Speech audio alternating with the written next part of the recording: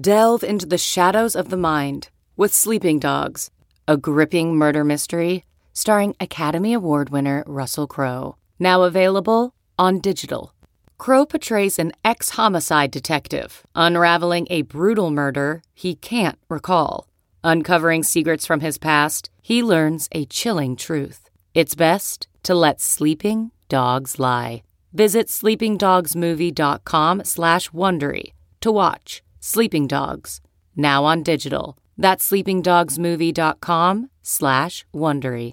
CarMax is putting peace of mind back in car shopping by putting you in the driver's seat to find a ride that's right for you. Because at CarMax, we believe you shouldn't just settle for a car. You should love your car. That's why every car we sell is CarMax certified quality, so you can be sure with upfront pricing that's the same for every customer. So don't settle. Find love at first drive and start shopping now at CarMax.com. CarMax, the way car buying should be. You've reached the Yahoo Fantasy Football Podcast. On today's show, we're discussing Marcus Mariota putting his career out to pasture. The Rams 49ers tilt, a little NFC West showdown. Jets and Cowboys, Sam Darnold is back. The Dallas Cowboys offense is back to being bad. Will Dissly is out, but is there another receiver in Seattle that can make up for his absence? The Vikings and the Eagles face off in a battle of hopeful NFC contenders, and the Vikings show their true ceiling with Stephon Diggs' breakout game. The Chiefs have dropped 2 in a row at Arrowhead, and Nuke still isn't doing things. All that and so much more coming at you right now. Hello and welcome to the Yahoo Fantasy Football Podcast. I am Liz Loza with Matt Harmon and producer Brett. And we are flying out of week 6. Week 6 feels like it went by quick. It did. It feels like today went by really quick. Like, you know, one moment we're on FFL, the next we're watching the Titans make a quarterback switch that made 0% difference. And I'm watching you make a transition that was so smooth. Hell yeah. So go ahead and talk about those fantasy implications. Nothing. 0. I last week I tweeted out the clip of, you know, the red woman from Game of Thrones, like back to back, side to side. Melisandre. The, like, you know, red-headed, beautiful version of her, Yeah. and then the one where she takes off her necklace or whatever.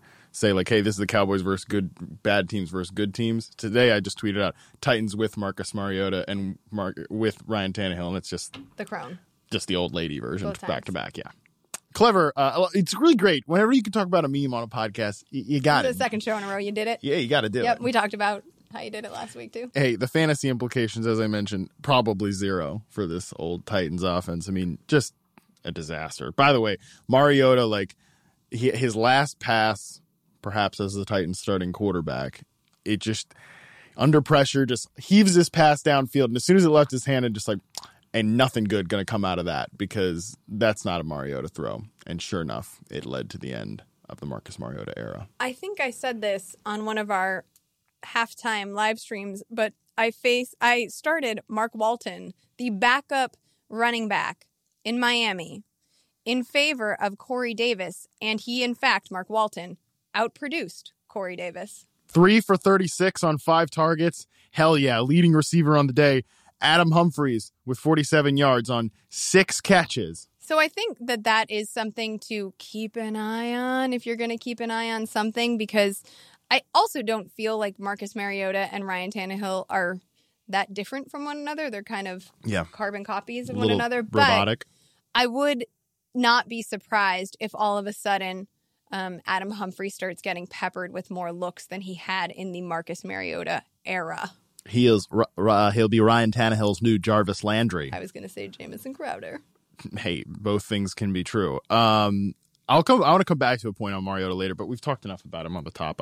Let's keep it rolling. All right. Well, let's talk about the Rams. I was going to say let's talk about the Rams backfield, which definitely needs to be discussed. But as I was watching this game and I wrote down in my notes, are the 2019 49ers basically the 2018 Rams? What? Sell me on that. Strong defenses. See, that I don't think the Rams had a very good defense last year. I mean, they had a lot of injuries. Their secondary had a bunch of injuries, but their front seven was still pretty stout. Ndamukong Suh was still on the team. He didn't light it up until the postseason, but he was still there. Aaron Donald was still a beast. I thought that front seven could definitely dominate. And there was definitely a focus on the run that certainly worked, and that is working for the, quote, schematic genius, Kyle Shanahan. And a highly efficient passer, too. I mean, it's not to the same just explosiveness that we've seen in LA the last few years, but Jimmy Garoppolo has been super efficient. 7.4 yards per attempt, 72.7% completion rate in this game. He doesn't throw any touchdowns. He fumbles the ball. He loses he has an interception, whatever. But for the most part, like, Jimmy has run the offense efficiently and hasn't really been asked to do very much.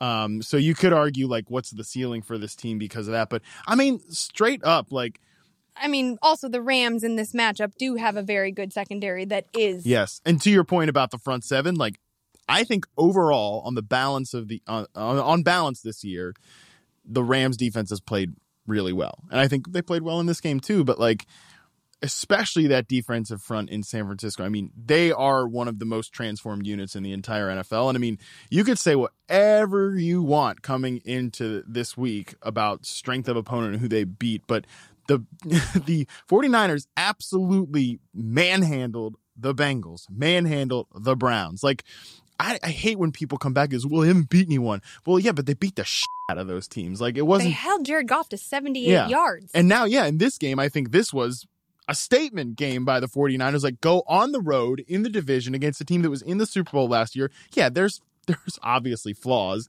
but they completely manhandled the Rams in this one. And in fact, without Todd Gurley, you would expect the passing volume to grow in this matchup because defense, you would assume, would dare Jared Goff to throw the ball, and the fool couldn't do it. He couldn't do it with Ahkello Witherspoon in the secondary. And frankly, like, the pass protection continues to be a huge issue in LA. Noteboom is out or injured. Yep, he left this game, didn't come back. And it's been an issue all season long. Jared Goff's not the same guy under pressure. We know that. And 12 sacks now on the season after these 4. Yep, and it was a huge problem. And that 49ers defense is just, it's really freaking good. Like, Nick Bosa, total difference maker.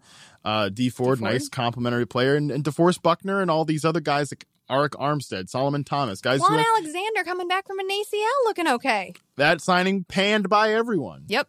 And they've been Jimmy great all Ward, year. The safety all over the field. Yeah.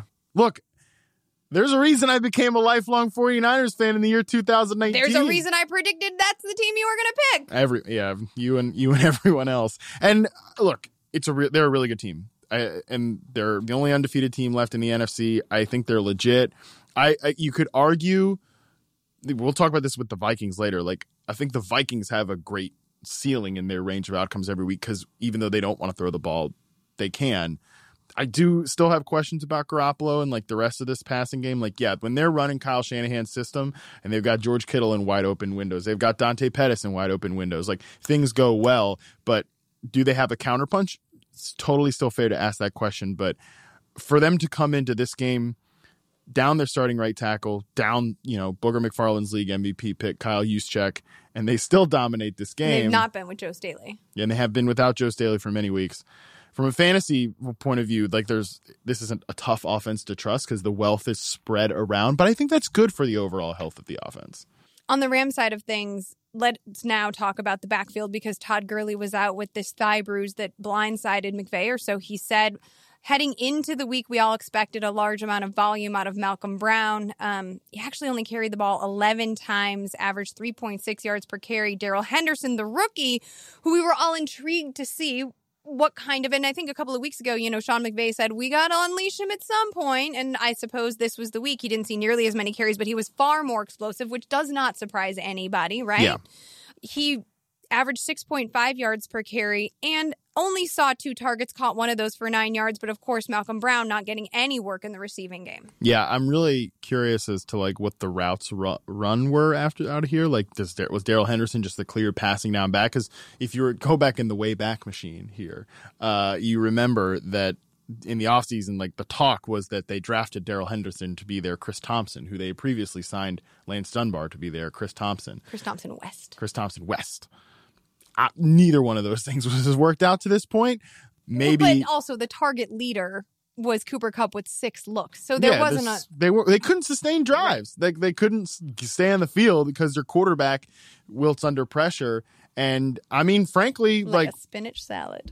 You hate to see it. And when there's this, frankly, like McVay hasn't been. Spinach salad tilt you. You're just thinking about nice balsamic bacon reduction over that. If I can be quite honest, I was actually thinking about this very good chickpea pasta I made over the weekend with some wilted spinach in there, but no one wants to hear about that. They don't. Brett and Liz have both shaken their heads, and I'm sure everyone at home is shaking their head too. But look, Sean McVay also, I don't think he's done he's still working it out in terms of like how to adjust now that teams are starting to take away the Rams' first move. So I think that is crucial. It's crucial, like a crucial catch, almost.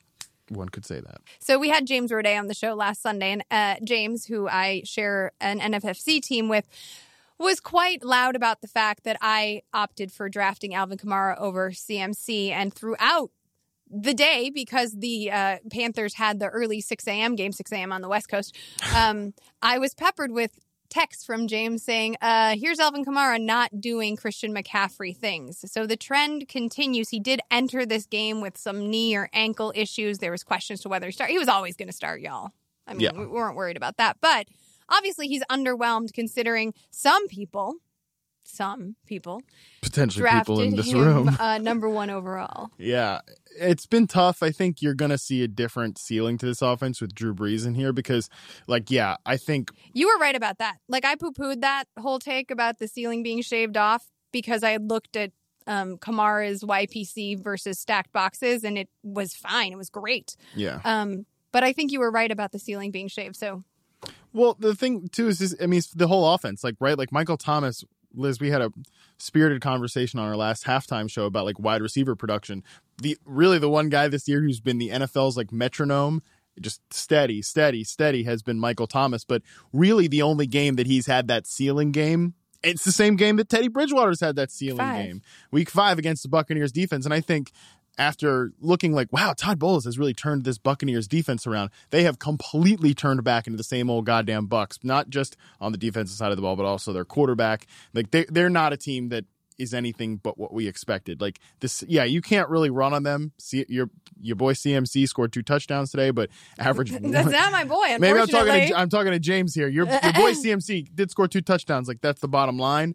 But he did average 1.4 yards per carry against this Bucs defense. And I think they, in a matchup like that, the Saints offense still had that ceiling game. But for the most part, they've been a unit like this. Teddy manages the game. Kamara catches 7 passes, which is not for nothing. 35 yards, though. That's it. I think we are going to see a much bigger ceiling game from them whenever Drew Brees does get back. This game, just almost like it didn't even happen, because there was so much talk about some of these players coming into it and just, no one did anything from a fantasy perspective. It's also interesting because it's not like Kamara isn't doing the work. He's doing all of the dirty work and not getting any of the credit. Week 3, 15 tackles evaded. Week 4, 10 tackles evaded. Week 5, 7 tackles evaded. He's making things happen, but this offense, you're right, is just fine to win the game instead of push the pedal. Yeah, he also has 8 catches or an 8 target game, a 7 target game, a 10 target game, in this span without Breeze.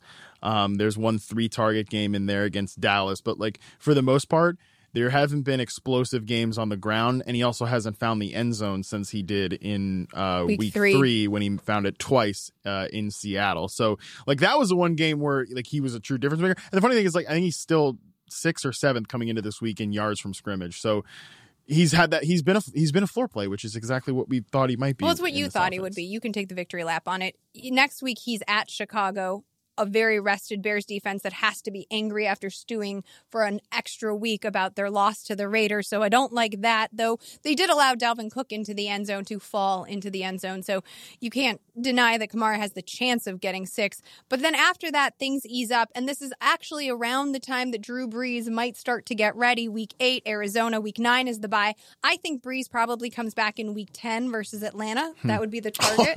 That would be a juicy week to come back. Week 11 at Tampa Bay. And then Carolina, and then back at Atlanta. So there is a good run happening. You just have to compensate elsewhere for Kamara's shaved ceiling, to quote you. Yep. I think that's right.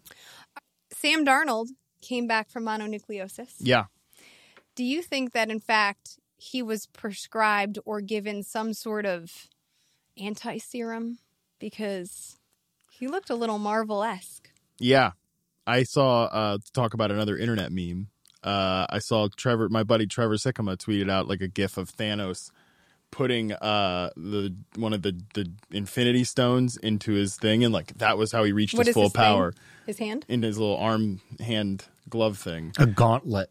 Sure. And that was Sam Darnold contracting mono, actually reaching the height of his full powers. Like, kind of funny, this is what he needed to take that next step, was actually get mono. He put it to the Dallas Cowboys. Yeah, sorry, I suck. Yeah, the Jets take it to the Cowboys. Almost blew that thing at the end, though. Almost did. But credit to Greg Williams.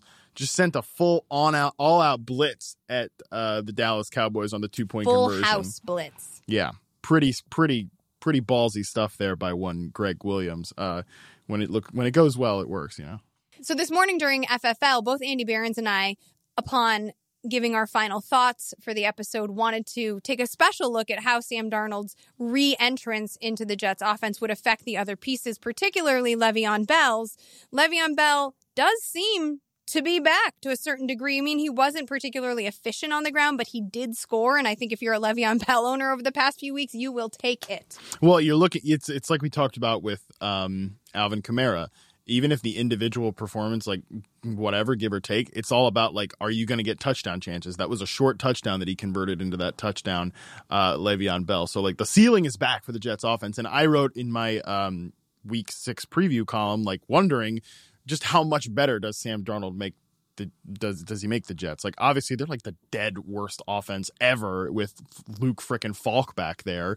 But do they become like the 15th, 12th type best? Is Sam Darnold that good to take them all the way up from the cellar to there? This was a really good test case for that. And like, people that had been dead in the water for weeks started to come alive. Robbie Anderson, 92-yard touchdown.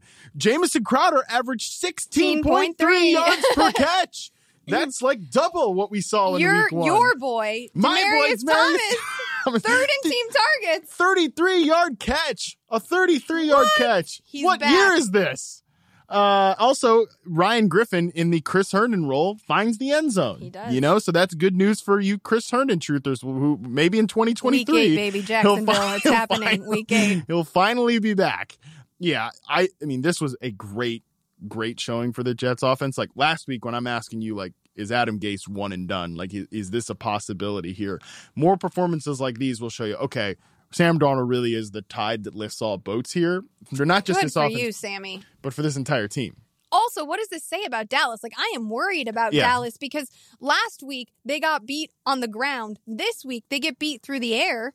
They cannot stay consistent. I mean, you mentioned your meme. You described it in fantastic detail at the top of the show. We don't need to do it again. I just rewind it if you're with the listener and go back to the top of the episode, start the whole thing over again and listen to it. So are you worried about this defense from a matchup standpoint, or are they just sort of a beatable middle of the pack regardless of whichever weapon you are trying to exploit against? I think they're one of the many defenses in the NFL that doesn't move the needle either way. Like, they're not one of these defenses like the Bucks where it's like everyone in the pool, like start all your players Atlanta. that are going against. They're the Falcons where it's like you got a player playing the Falcons, throw them in there. And then they're also not a unit like, I don't know, who are even the good defenses? Like San Francisco. Like San Francisco. I mean, you would say like the Chicago Bears of 2018 where it's like, oh, anyone playing the Bears, you're in trouble. Like Denver has stiffened a little bit. But this is what I'm saying. There's so many of these defenses where it's like New Orleans.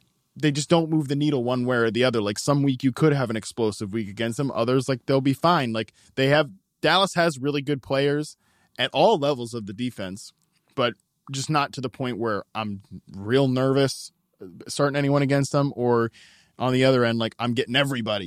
Today it kind of was. Everyone did a little bit of something here for the Jets, but I don't know that that's normally going to be the case. I'm a little more concerned. Like Dallas's offense is troubling too.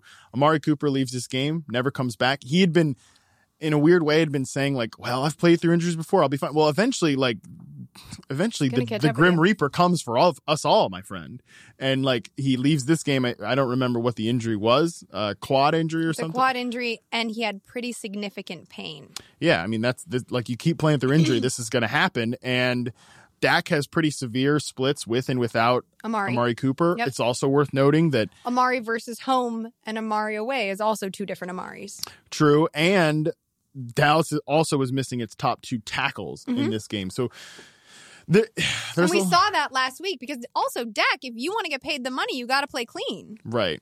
And you could argue that, I mean, Dak Prescott had some moments today where he looked like that elevating type quarterback, but the problem is, like, maybe, and to the same point about that I just made with defenses, I think Dak falls somewhere within that, like, top 12, 15-ish quarterbacks in the NFL where it's like everything is going great. Cool, you're Jared Goff. Like, give him the damn contract because he can win when everything is going right. You know, early in the year, Dallas is fully healthy. They've got Michael Gallup and Amari Cooper. They've got an offensive line. They're facing soft opponents. Like, Devin Smith is popping. Randall Cobb looks all right. Jason Witten is finding the end zone. Like, all things were working for Dallas. You've got your offensive coordinator calling good plays. I think Dak can not just be good, but be great when all things are right. But you have to certainly acknowledge it.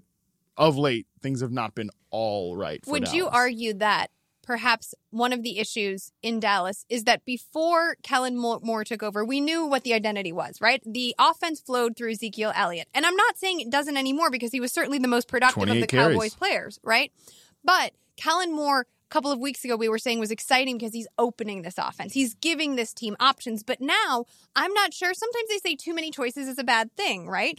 I am wondering now, and Brett, you can confirm this, that it was either Therese or Charles said on last week's episode of the Yahoo NFL podcast that Kellen Moore, as a former quarterback, is great at adjusting when he's calling the plays, but he has trouble setting a tone and finding out what the initial objective of the game should be. Yeah, I don't remember which one. I would recommend subscribing and listening to the Yahoo Sports NFL podcast. But yeah, the point was that he's not great at the scripting, right? We're used to teams coming out with their first 15 or so plays being scripted, something that the players work on at the latter half of the week, and that hasn't really worked well. So he can adjust because as a former quarterback, he knows how to do that, but he doesn't really know how to set the story into motion. Exactly. So set the narrative. Exactly. We've seen the Cowboys come out and not look great to start off games, but coming out of the second half, they almost come back and win against the Jets today.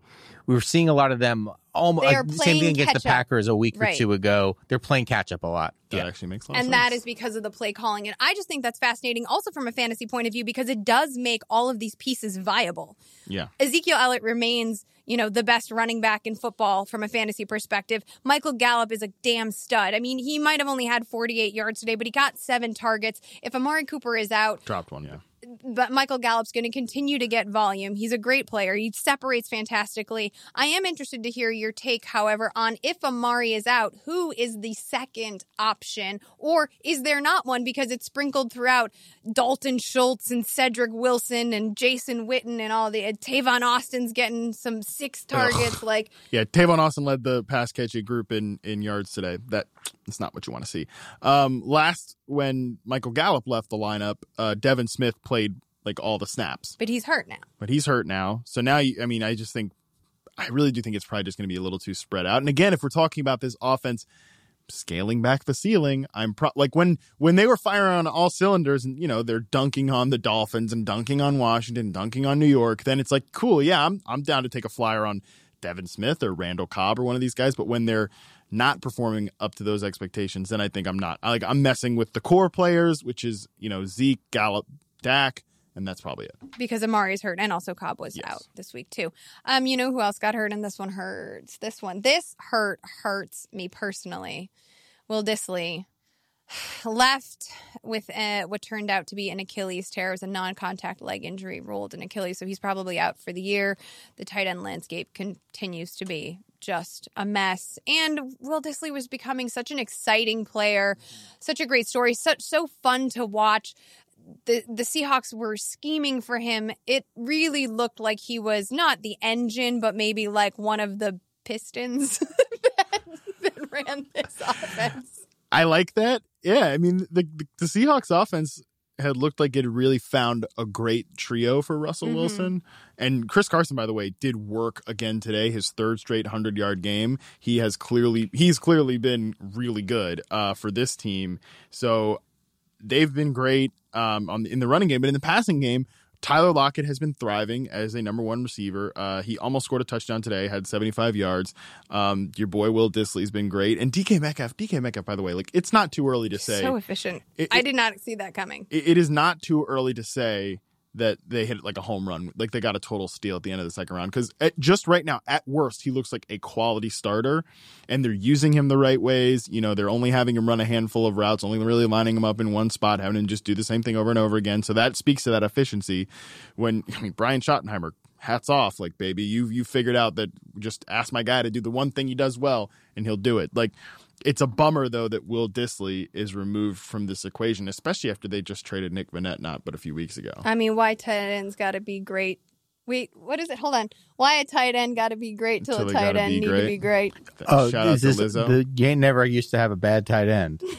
You guys know, Lizzo and I aren't quite the same. Oh, okay. Why a tight end got to be great till a tight end's got to be great? No, why a tight end great until a tight end gotta be great? Why a men great till they gotta be great? Yeah. Why a tight end great till they gotta be great? This is a Lizzo song? Yeah. Yeah, bro. It's okay. The one that I'm everyone too knows. old. What do you mean? I'm too old. Okay. All right. Anyway. Moving on. Brett's Watch Your Tiny Desk appearance. Great. Pipes. She's very talented. I like her music, but I don't listen to any of it. I'm familiar with like the 2 or 3 songs. I like her music, but I don't listen to any of it. Yeah. I'm an old man. I'm like, you're not an old man. You appreciate Lizzo for the queen that she is. Of course I do.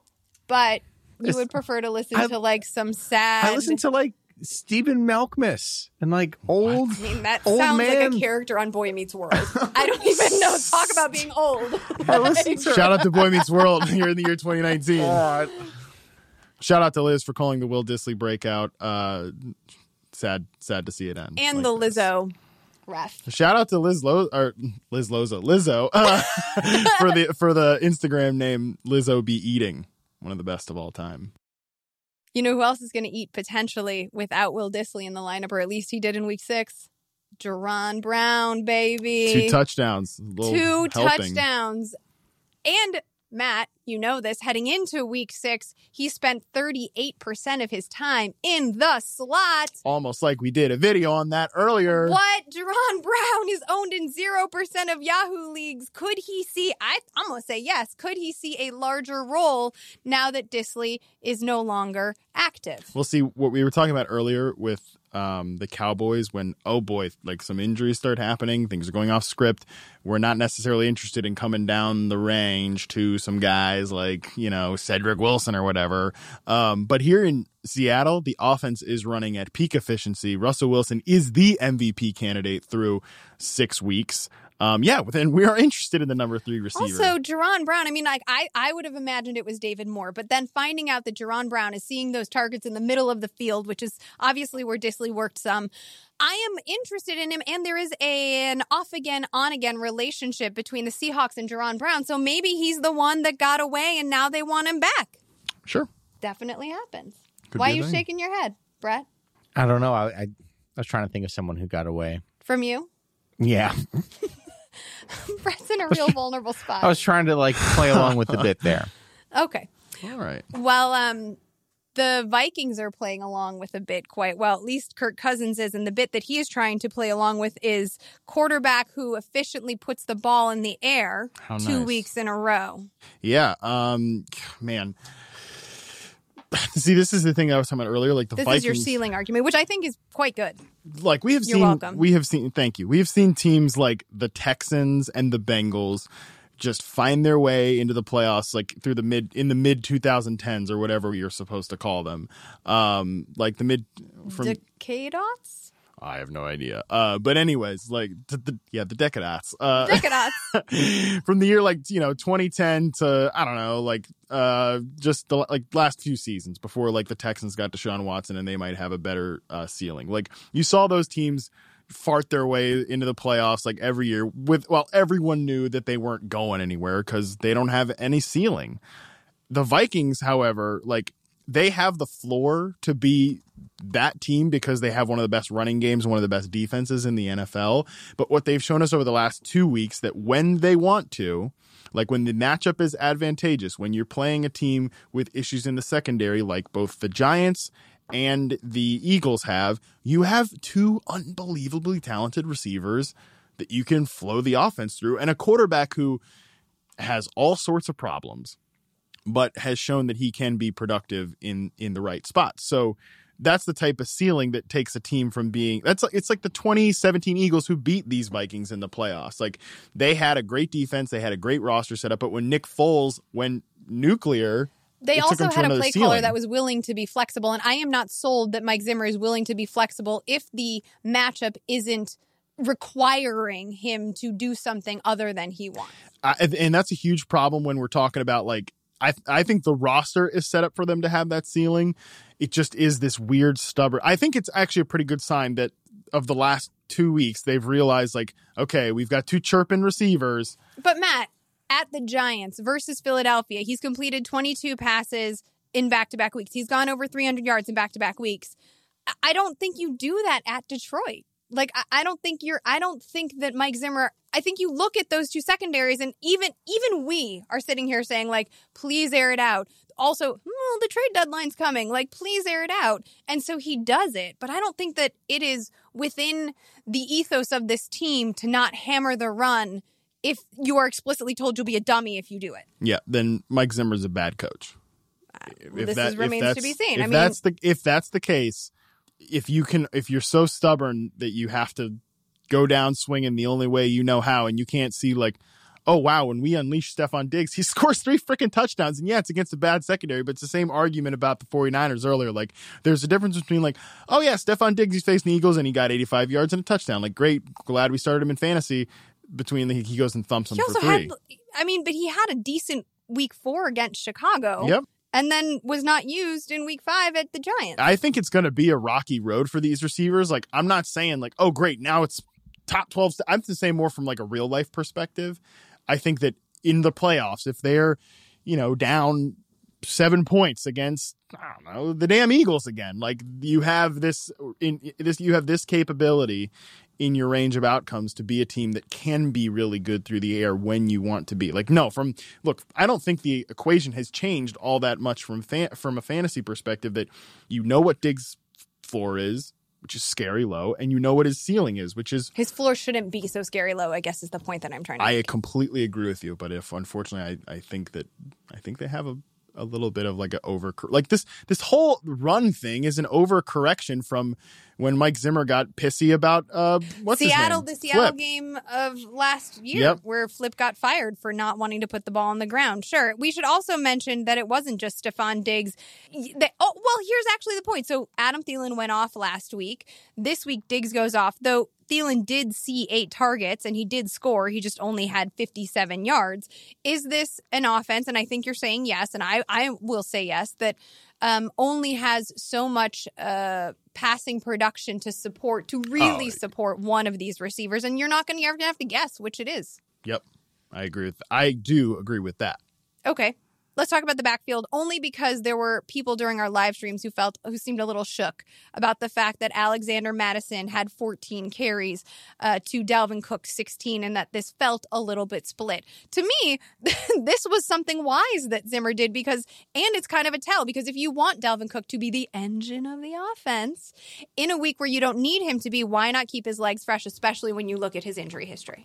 And the matchup, too. Like, Sure. Madison ended up running fine. And I think he's good, too, by the way. Madison looks good out there. He was a 3rd-round pick for a reason. They talked about him as their quote-unquote Latavius Murray. That role hasn't developed, except this week we saw some of it. But, like, for the most part, I think he's a good player. So it's nice to have that second counterpunch, considering you want this to be your team's strength. Yeah, I think that was a smart move by them to not just drill him into the ground, when they're controlling the action. My boy Jordan Howard, my boy. Your boy Jordan Howard. You. Yeah. Yep. 49 yards on 13 carries. I did fearless forecast for him this week, and I mean, I'm assuming he had no catches. Correct. Yeah, I think I've over forecasted him for 58 yards, and that's it. But the point being in that was, like, this was just a really tough matchup. You don't want to be playing Jordan Howard in a condition like this, despite all the touchdowns. Something to keep an eye on, though. Miles Sanders was the 3rd running back touchdown that came via the air when facing the Minnesota Vikings. So I don't know if that's going to bear out, but he did catch 3 of 3 for 86 and a touch. So I am just going to see if a trend develops there. By the way, Miles Sanders has 4 catches of 30 or more yards in 6 games. That's like 4 catches of 30 plus yards. He's like been the only big play threat for the Eagles. Like this team Without Deshaun desperately Jackson. needs Deshaun Jackson back. We'll see. There's a tear in his abdomen. That doesn't sound particularly good. I've never torn my abdomen, but I'm guessing it takes a while to heal. Nope. I would imagine it's not fun. All right. Texans Chiefs. Another nug. Matt, you were full of nugs this week. Yeah, the Texans have not allowed a sack in the last 2 games. That is considered to be their biggest problem area. It's not shown up the last couple of games. Look, I mean, they played let's be clear, they played the Falcons. The Falcons, Liz, you can rush the passer as well as anyone on the Falcons. I'm huge. Very imposing figure. See, I see you as more of a Dwight Freeney type. Like you can do that spinning, I can wiggle. You got around the edge real well. And then, of course, they play the Chiefs. They were without Chris Jones in this one. Frank Clark has obviously not been what they expected so far. So, not exactly a ferocious pass rush teams that they played the last couple of weeks, but it's an improvement. And we should also mention, though, that Titus Howard, their rookie tackle, did leave this week's game with an injury. So keep an eye on that because that could obviously be a step backwards if he were to miss time. Yes. But the Texans, like, I thought this was a big stage for them. Huge. Going into Arrowhead, which is, I believe, as you've told me. I mean, I've heard, I don't know. It's a tough place to play. Wouldn't know based on the last 2 weeks as they've dropped it to 2 AFC South teams. Boom! Bring the heat, Harmon. But, like, Deshaun Watson to go in, out-duel an injured Patrick Mahomes. Mahomes throws his first interception. This is the type of game where you wonder about the Texans and their potential ceiling. 42 passing attempts for Deshaun Watson, 35 for Patrick Mahomes. So this was a battle. Patrick Mahomes, 3 touchdowns, 273 yards. I mean, yeah, that's not Mahomesian. It isn't. But this goes back to the point we were making on Thursday's podcast, which is like, Mahomes, is he the 5th best? Mahomes looks like the 5th or 6th best quarterback in the league, and Watson answered the call to be more than that. To be like, oh, can I be the 3rd best quarterback in the league? And I mean, honestly, Watson, he has this moments where he, kind of sticks his head in the sand and really makes some mistakes. But when he plays unchained like this, the results are really good from both a real life and a fantasy perspective. I mean, he scores 31 fantasy points in this game, obviously because he did a lot of work on the ground too, carried 2 touchdowns in, but like, this is what makes it's just, gosh, you watch a quarterback like this and then you watch quarterbacks like Matt Ryan who have like no mobility, and it's just like, man, this really brings you such a different dimension to your team.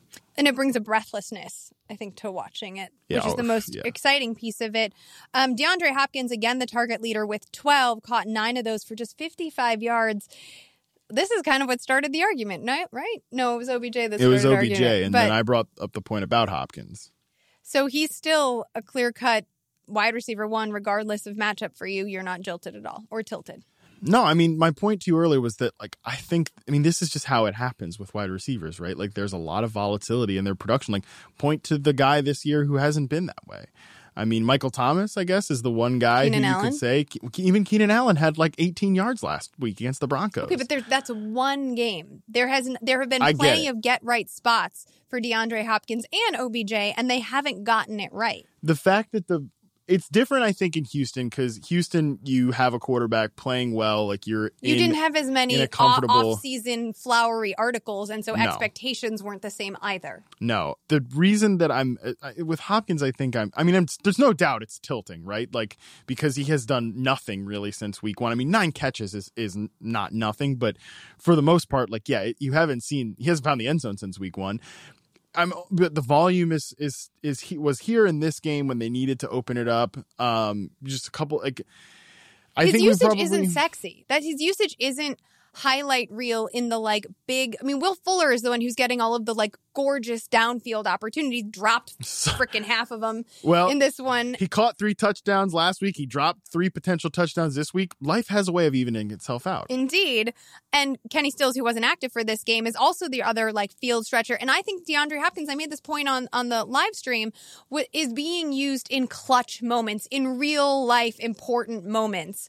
But those aren't always they're chain moving moments. They're win the game moments. They aren't fancy fantasy production moments. Oh, yeah. I mean, this was my argument against him as the number one receiver this year, was that there's a lot of more options. There's a lot more options in the offense this year.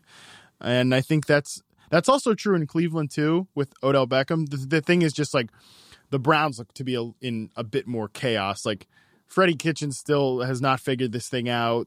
Baker Mayfield, like this was going to be my point about Marcus Mariota earlier, is that evaluating young quarterbacks is still the hardest thing to do in the league, because like you can honk all you want about Baker Mayfield sucking this year, but like guy set the rookie touchdown record last year. You know, it's tough. Like Jared Goff in year one looks like a total dust ball. And then the last couple of years, he looks great. And then now he looks like kind of a dust ball again. I think so much about these quarterbacks is just the conditions that they are in. And I think you can go from like, no one goes from DeShone Kizer bad to then being like a great starting quarterback, but you can go from like, you can swing anywhere from where Baker Mayfield is right now to where Baker Mayfield was last year. And I still don't think we know who the hell he really is. And Marcus Mariota is that guy that like at different points of his career, people wanted to crown him because of his great touchdown rate, not he's throwing always turnovers. Had bad mechanics and he's never fixed them. Yeah. So, and that's the thing too. Carson Wentz, another player, great example. Like, Well, his players, the guys in the locker room don't like him. But this is, I mean, it's just from an on-field perspective. Like he, at one point in his rookie year, like towards the end of it, is like, man, he has like Blake Bortles mechanics. He's really starting to break down. And then he's like an MVP candidate in September. So I don't quite know what my point is there, but like these guys, like Baker Mayfield is another player that like, I would not shock me one bit if come week 10, like these two guys just figure it out because we know they're good and we're just firing away. Same with Watson and Hopkins. Like it won't surprise me if in a couple of weeks, like, I mean, this is my point about like sometimes the answer in fantasy, like what's going on with Hopkins? What's going on with Beckham? Sometimes it's just shit happens, right? Like, yes, that is sometimes the answer. But I think from a fantasy perspective, you are trying to figure out the why so that you can strategize for your own fantasy squad. So like you can't say there is an absolute possibility. We all know what OBJ's ceiling is. We all know what Hopkins' ceiling is. And so we're chasing that ceiling, right? So if it's not working, there is also a like, hey, what is the formula? And it's an unknowable thing, but this is why we play it. Like, what is the formula to make sure I don't F myself or, you know, like in until that thing clicks, because we wouldn't assume it would click if there wasn't potential for it to click. Yeah. And I think that's just adjusting expectations, right? Like it's just. Yes. Yeah. It is adjusting expectations. Hope is poison. Well, that we definitely agree on. Tyreek Hill is still a stud. He scored 2 touchdowns. Don't worry about any. I will ask you one more question. Don't worry about any rust was the end of that thought. The backfield in Kansas City, I had a lot of questions about it heading into this week. There's still questions coming out of this week. LaShawn McCoy, I'm going to say something. LaShawn McCoy is now like an early down grinder at 30. Yeah. And I mean, he looks like he should be an early down grinder too. I don't think he's looked like that great this year. Nope, but it's Damien Williams who's getting like the pass catching options. Last week it looked like, granted, McCoy had fumbled, and so who knows if that's some weird punishment thing, that it looked like Damien Williams back from injury was supposed to be the RB1, the featured back in this backfield. Are there any answers here for you other than the fact that McCoy is going to be the early down back and Damien Williams is going to be like the explosive third down option? Yeah, Williams was in on 18 plays in this one and 17 of them were passing plays. So like that is some clarity to his role. And it also could be it's not really a game script situation, right? Because coming out the first quarter, Kansas City had a 17-3 lead. Now then they give up 20 freaking points in the second quarter, 20 unanswered points in the second quarter. So I don't know that there's really like a game script answer or anything like that. I think right now they've not settled on who their running back is. I think they're still trying to I think they're still kind of trying to figure it out. Like Darrell Williams, Darrell with 1L Williams, he catches one long one for 52 yards. I think they're, as much as us, still searching for answers in the backfield. OJ Howard owners have been looking for answers since jump. I jumped off the bandwagon in that week against the Giants, but heading into this week, hope became poison again because Leftwich said it was coming. Arians talked him up. I mean, from a personal perspective, dudes, I love you. Some might argue too much, but if I believed every promise a guy made me, I'd be living in a trailer park in Des Plaines, Illinois. Shout out, by the way, to my Aunt Barb, who's hanging out at the Oasis past 53. Shout out to Barb. For sure. It didn't happen. Now there are trade rumors. Yeah. He's droppable, right? Like, I'm not waiting till Halloween to see if he lands someplace, right? Like, I mean, the problem is, like, who else are you gonna? I understand he's like wildly athletic, so maybe he pops and the whole landscape is nuts. But would you drop him just so you could stream instead of being beholden to this roster spot? No question. I mean, he is, trust me, as someone that's got the O.J. Howard ankle or weight tied around his ankle on plenty of rosters, I think you just sitting there looking at it like, okay, am I going with O.J. Howard or am I chancing a streamer? That sort of thing. And oftentimes I look at the tight ends out there and I'm like, I'll just go ahead and play O.J. Howard over Jason Witten. And usually that ends up being a mistake. So release it. Release the hope. Yeah. It is poison. I will say your hopefulness about Curtis Samuel, though, did work out at least in week 6. Yeah, I mean, Monster this Bucs defense has turned back into the pumpkin, as I mentioned earlier. 2 sacks over the last 2 weeks. Kyle Allen and Teddy Bridgewater, while they've played winning football, have started to, we know who they are, right? Kyle Allen is a good backup quarterback, but not a guy that's about to take Cam Newton's job. Give me a break with that. And Teddy Bridgewater is an efficient game manager. Against Tampa Bay, they're unloading passes left and right, and both manage passer rating north of 100. So great matchup for Curtis Samuel in this one. But I mean, yeah, this is a player as talented as him in an offense that has a lot of weapons and can move the football when it's rolling. This is always in the range of outcomes. I'm going to give you the next 3 weeks for a player running back that is now in a run-first offense that went for over 100 yards. You ready? You're going to tell me how excited you are to play him week to week. I'm all right. No. Versus San Francisco. At Minnesota. Nope. At Buffalo. Bye. Rather be dead. Another month. But this guy did go for over 100 yards, and man, his current head coach says he really wants to feed this running back. Are you buying or selling? This is kind of like your unboxing series. Yeah, except I looked at the outline for once and I know who you're going to ask about. Are you buying Adrian Peterson? No! Yeah. We don't need to talk about it, guys. I just gave you a schedule. If you started him today, congratulations. Take the victory lap and make some room on your roster. That is going to be us. We are going to make some room for more hashtag content coming up. We'll be back on Friday, y'all. Follow us on Twitter at Yahoo Fantasy. I'm at Liz Loza. That's at Matt Harmon _BYB. And we are